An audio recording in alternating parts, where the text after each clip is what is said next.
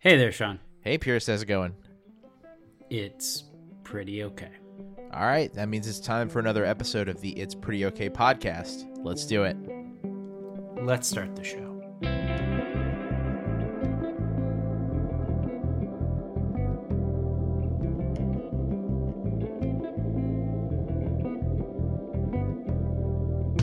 Okay, we're close to March. I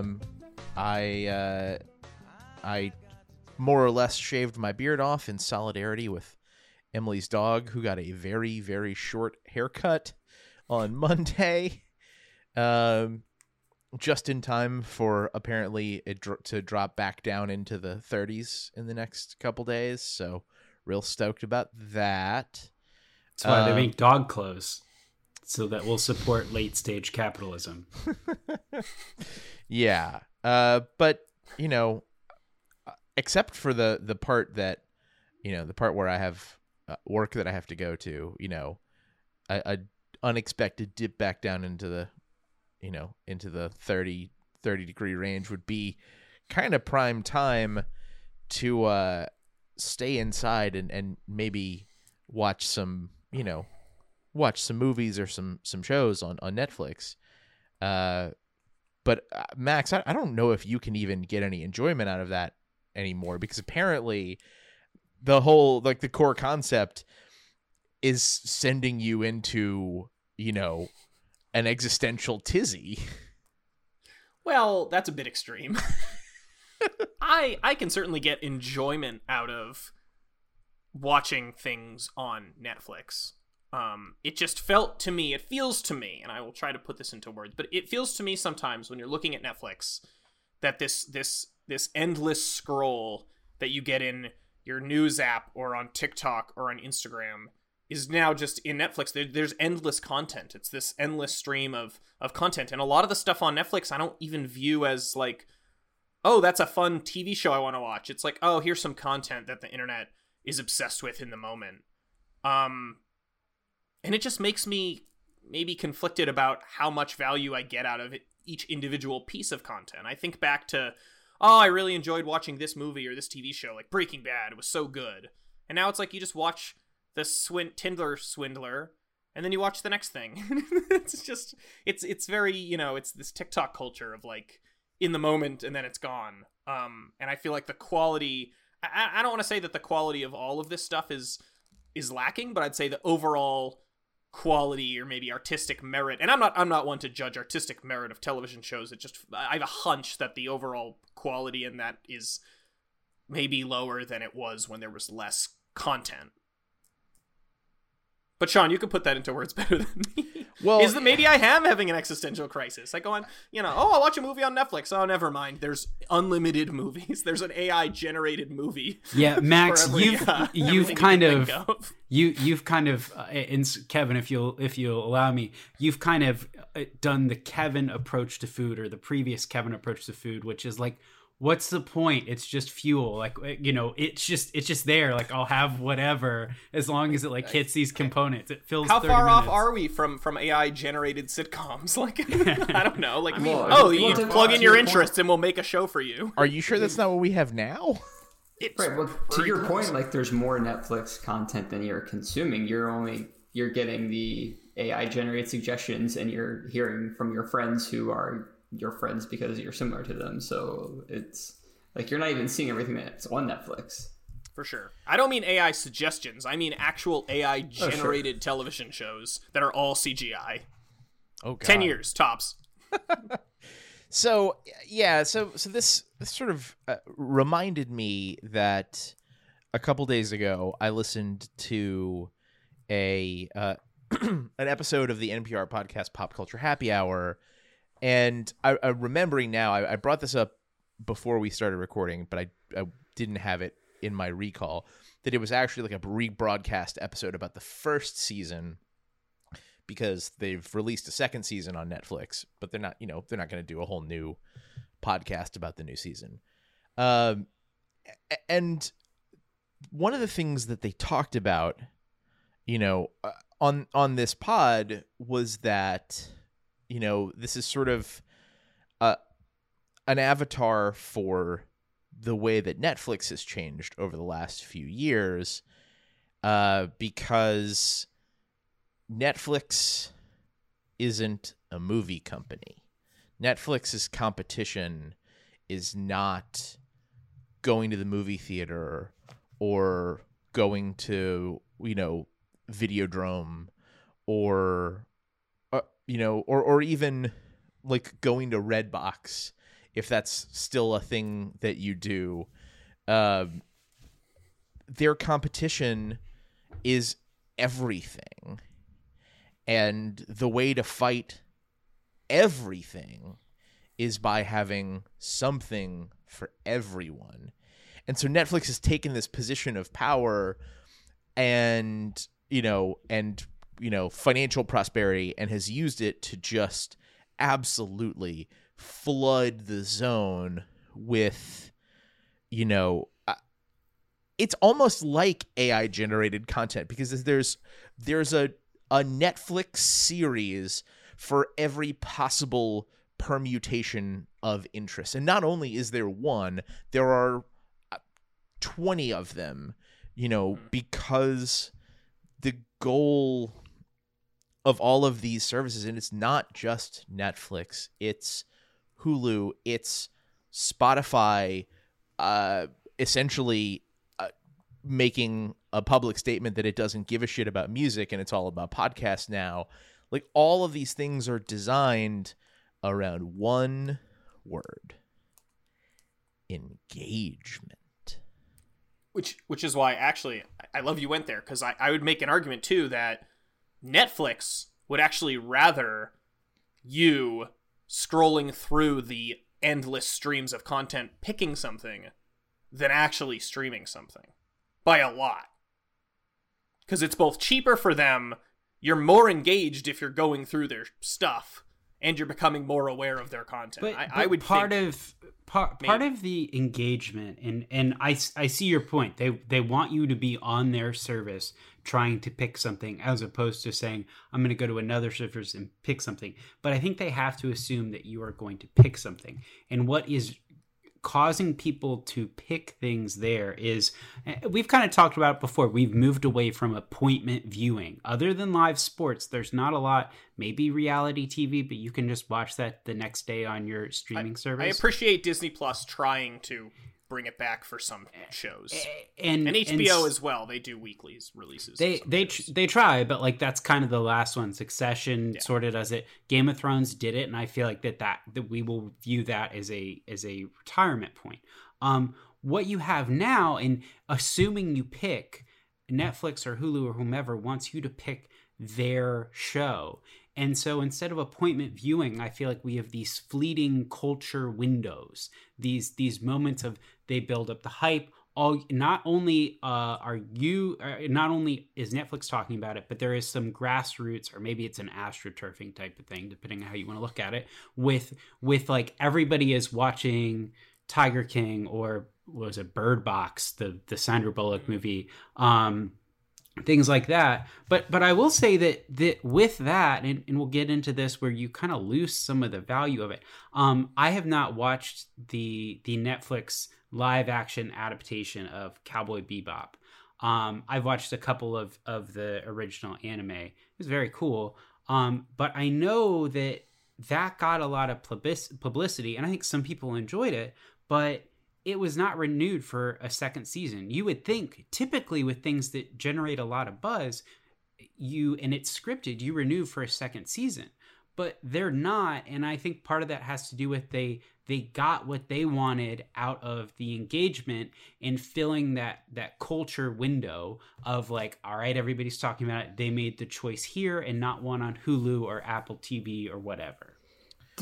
I have a question. Is there some amount of the revenue picture I'm missing? Like, to me, Netflix doesn't necessarily care in any individual, like, in a vacuum. Netflix doesn't care if you pick them or Hulu. Netflix cares that they get you to renew your subscription every month.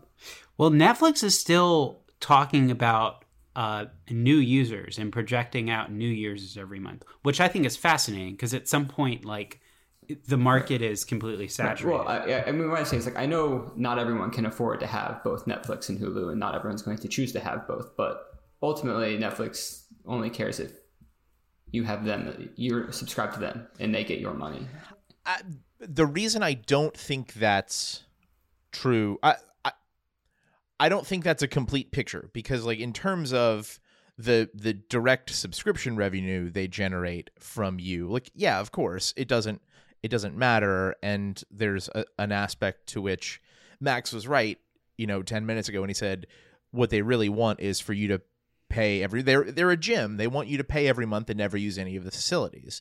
But like, they also are presumably doing these, they're doing these content deals. They're constantly seeking investment, and they want to go be able to tout the bonkers number of hours spent on people watching Netflix programming. So like, it's not, even if it's not like direct firsthand revenue generation, it absolutely is like second and third order revenue streams to them. That makes sense. Yeah. Okay. I would also imagine that when they come out with a show, like when a show gets as much buzz as Tiger King, people are going to go out of their way to figure out how to watch it if they don't already have Netflix. So having those viral, popular, if you want to call them that, having this appointment must-watch TV shows and having more of them is definitely a driver of traffic, which I think would also probably be a driver of potentially new signups, which is still how they're gauging success, which they shouldn't be, but they are. Yeah, it raises this question of like, there clearly is some sort of tipping point where like on the one hand they get some level of value out of just the initial, excitement and buzz around something like Cowboy Bebop, like Tiger King, like Murderville.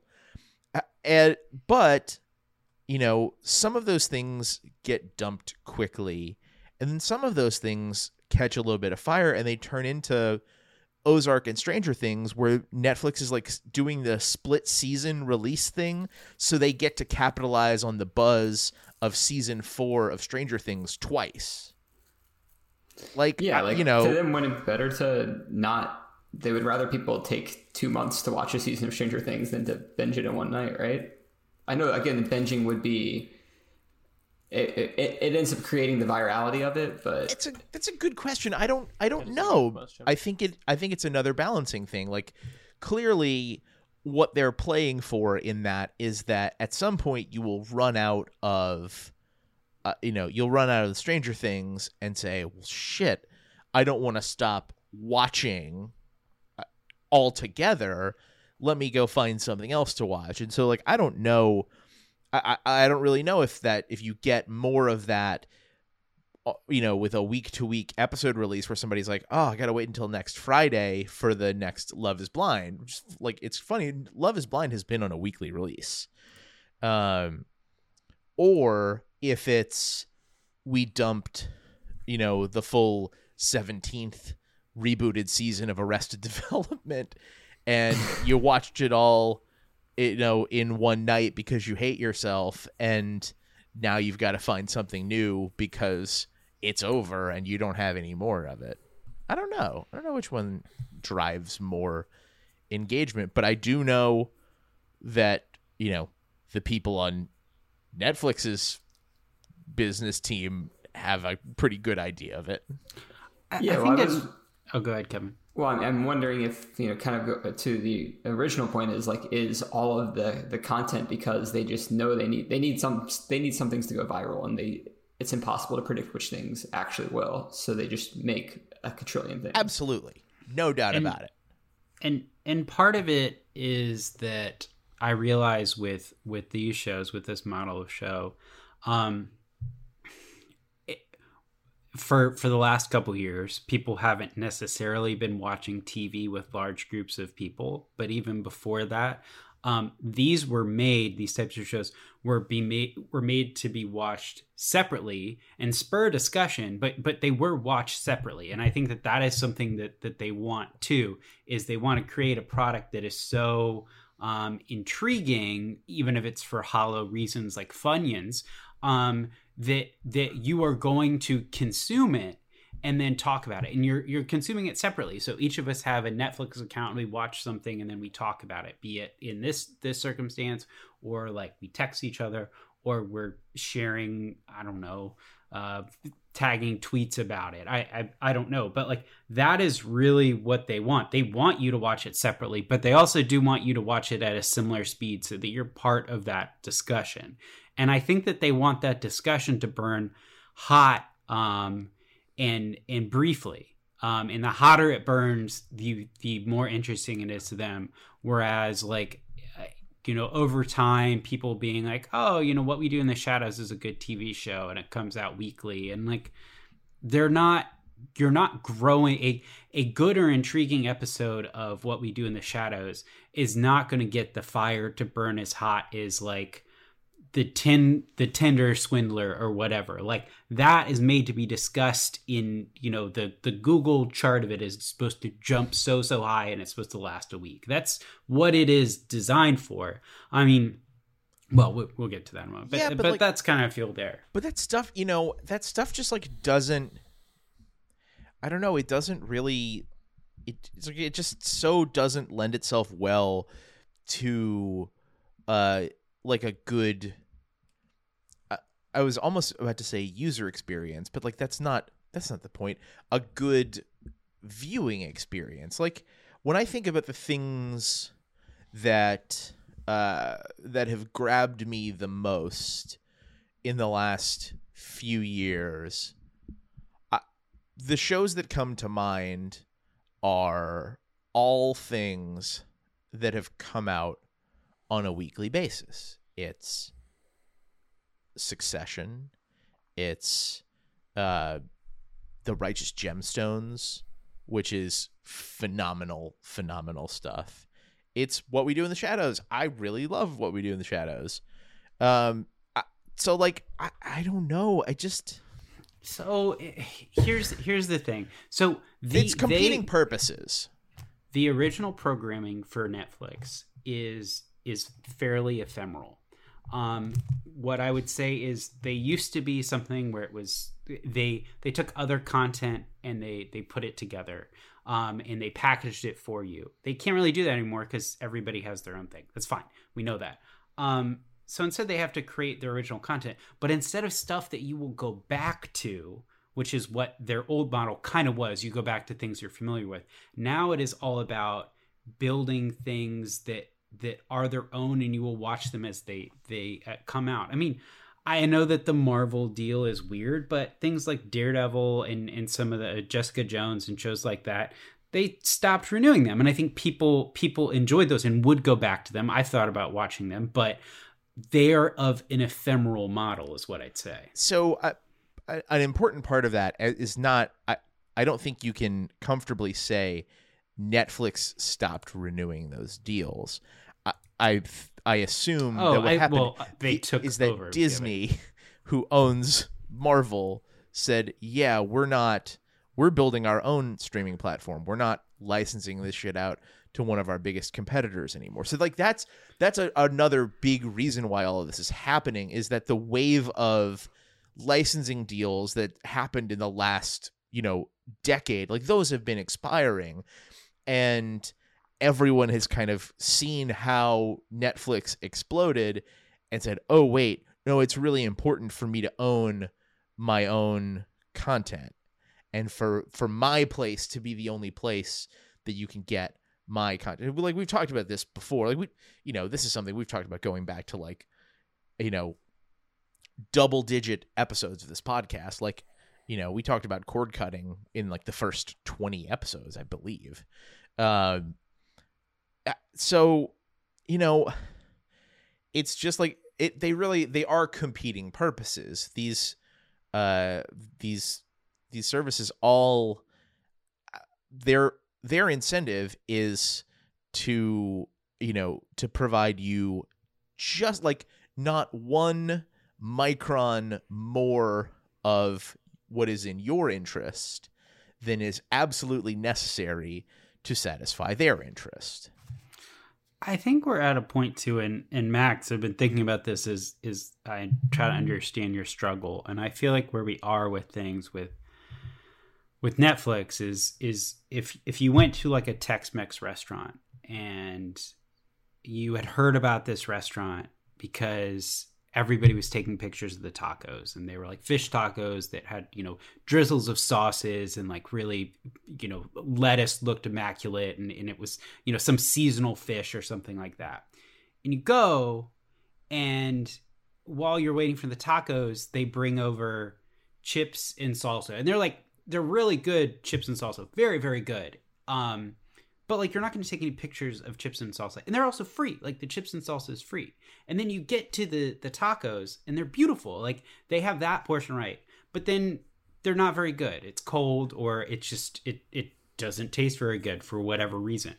And I feel like that's kind of how I feel like Netflix, which is things like Mud and Roma and some of these Oscar bait movies the last couple of years, they're throwaways. Like, yeah, they spend money on them. Power of the Dog, I need to watch. But like, they're spending money on them, but that's not their business model. They want you to take pictures and talk about, Tinder Swindler, which probably took them nothing to make, and they put it out there and they got all this discussion. That's their main product. That's what keeps people there.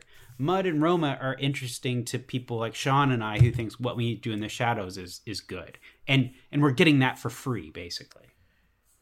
Yeah. I mean, those things, I'm sure that they see those things as loss leaders where, Roma, Power of the Dog, like, these things are not revenue drivers for them. They're prestige drivers, in the same way that... Oh, The Irishman. Sorry. I forgot to mention that. Christ.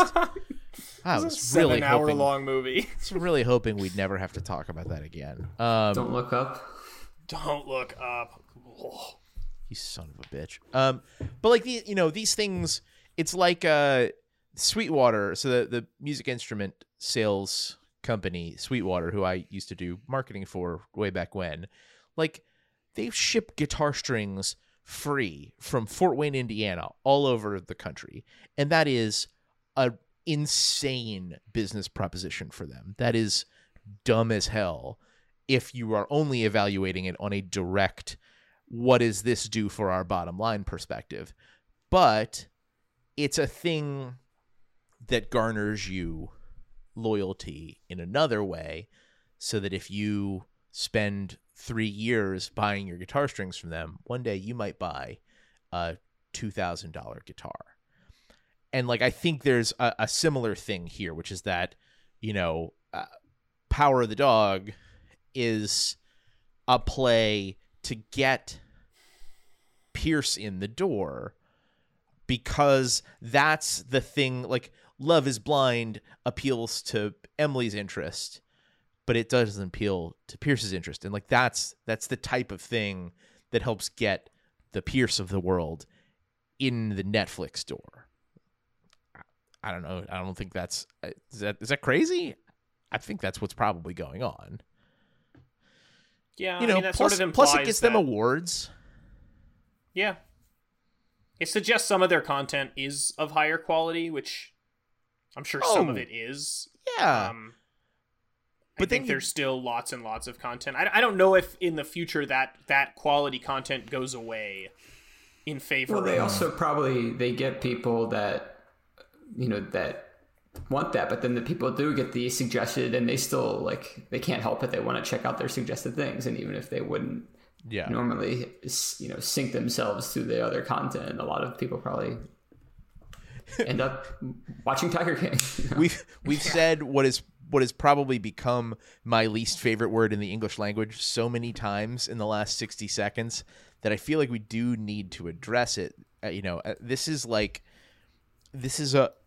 Netflix thing is just one example of a wider societal happening where there's so much shit getting created or produced or whatever verb you want to call it and put out into the world that, like, everything is getting flattened out into this one big amorphous slime called content, and I hate it.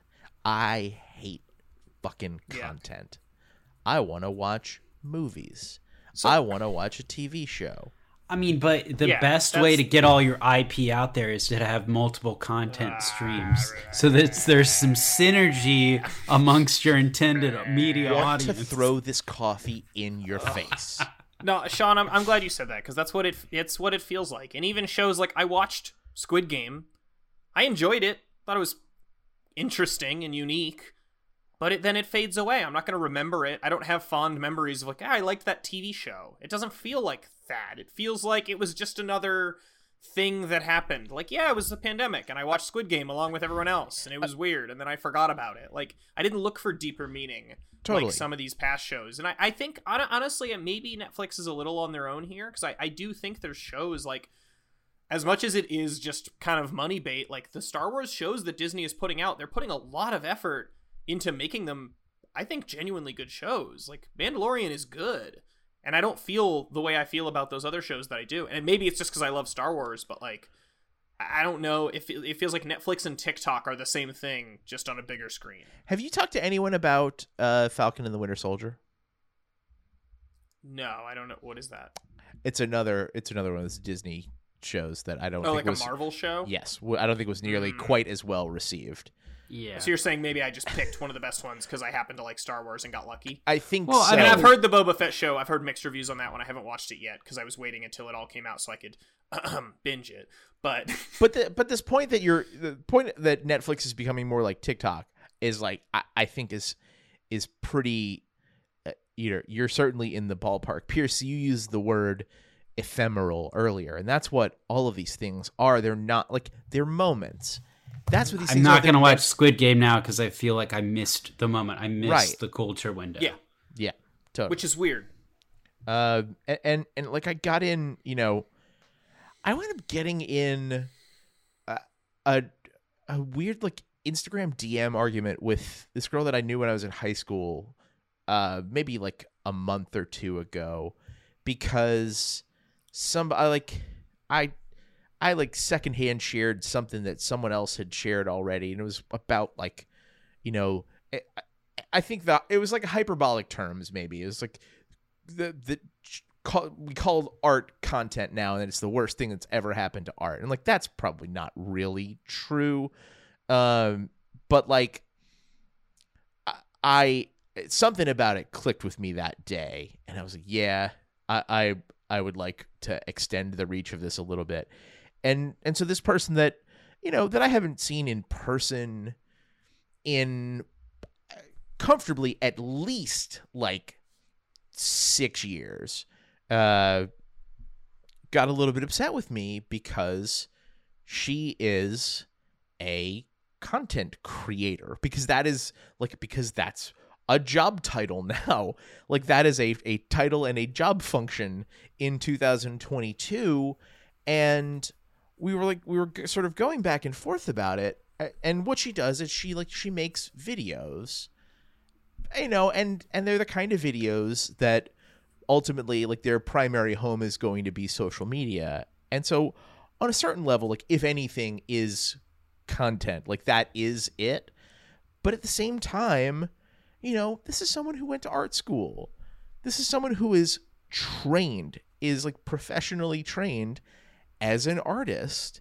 And I realized after the fact that part of the reason we were like having this back and forth is because she didn't quite get, I'm sure it's because I wasn't communicating it well enough, that like, no, I want what you do to be recognized as art. I don't want your job and what you do, what you have devoted your life to be flattened into this big amorphous blob with 7,000 other, 99% the same but just a little bit different roles that all get lumped into being content creators. Like I want painters to be called painters. I want people who make sculptures to be called sculptors. Like those people aren't content creators. And it's one of those things that gets me so revved up.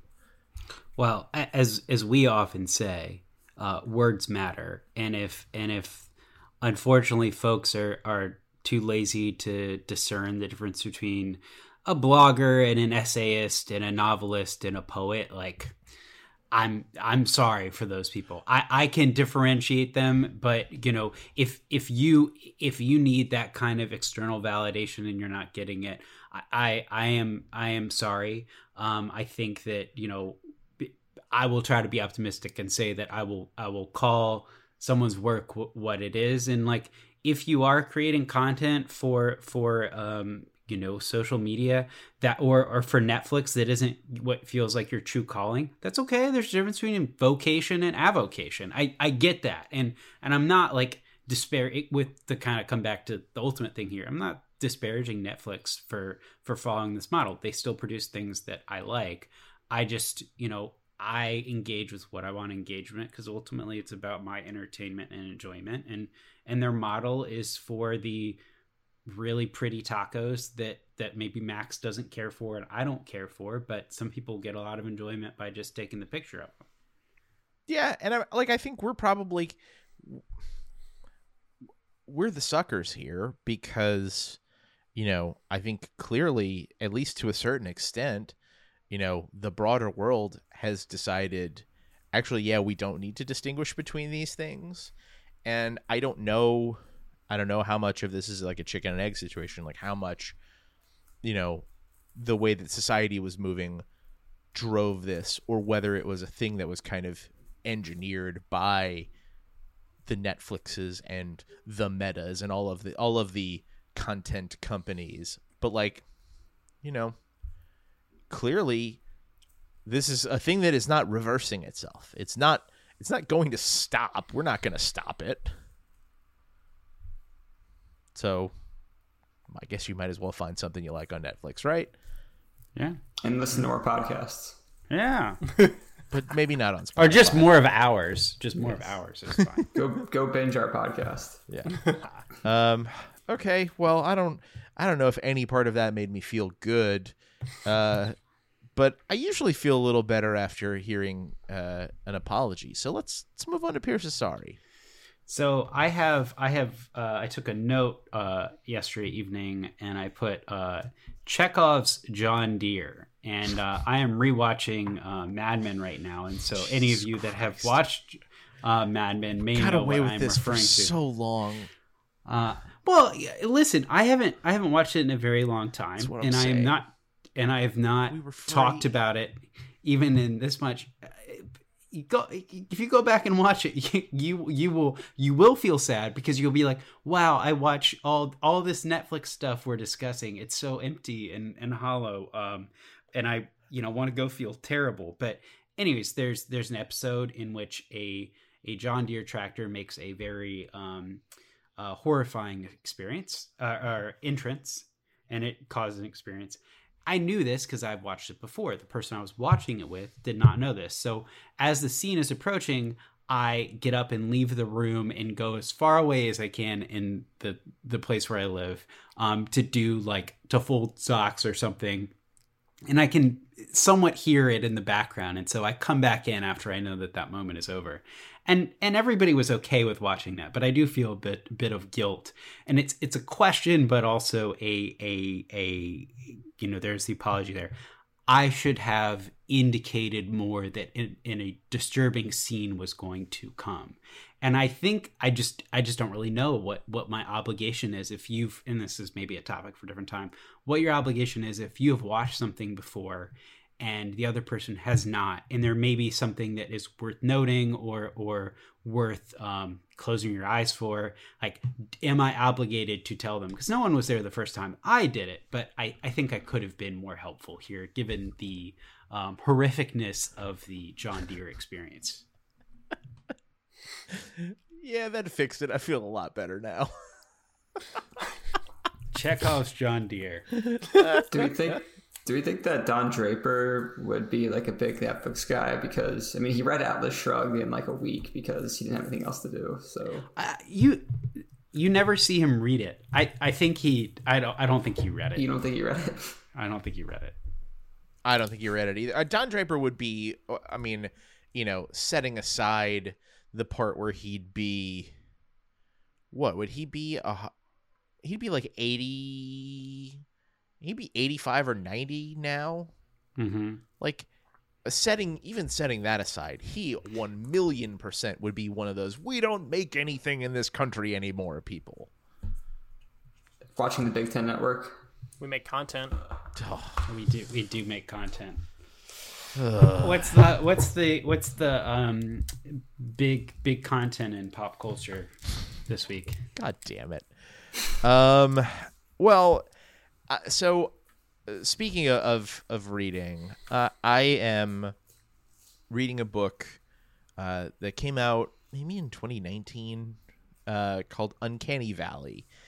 And it is a memoir by this woman named Anna Wiener, who was working in publishing in New York. Yes, I said Wiener, children.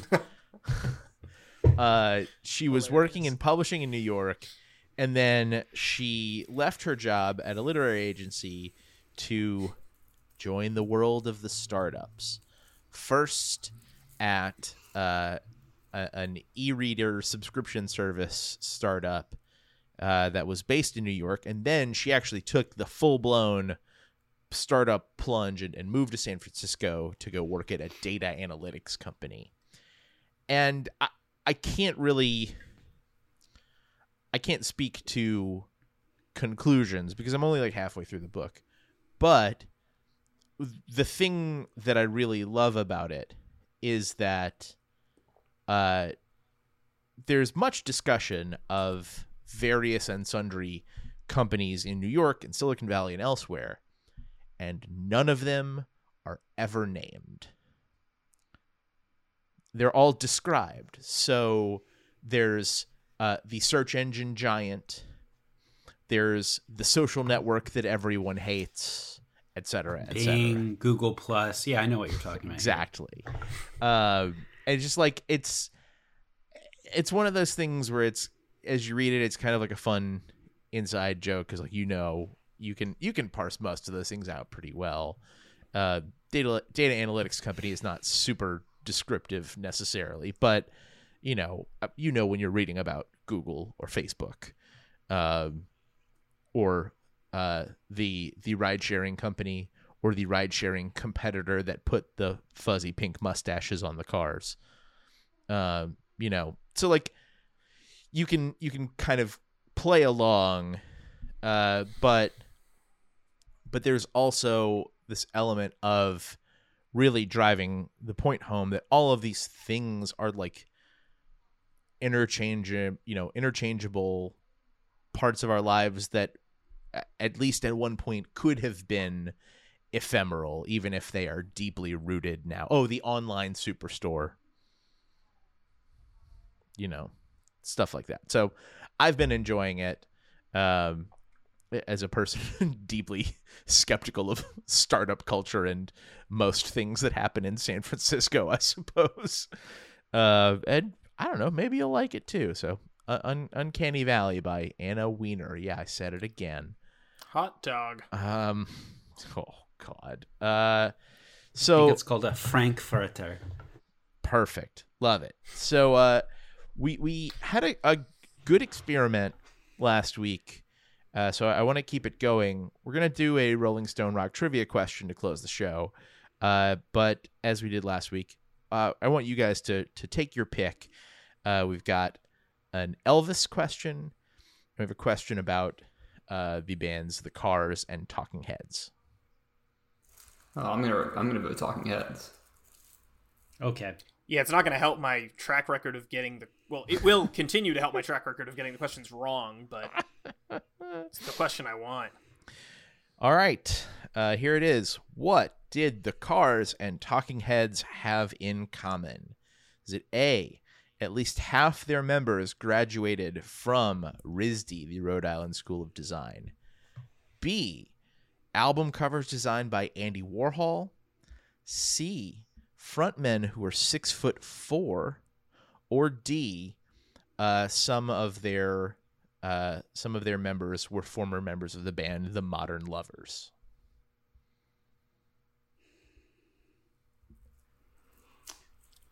I'll go A.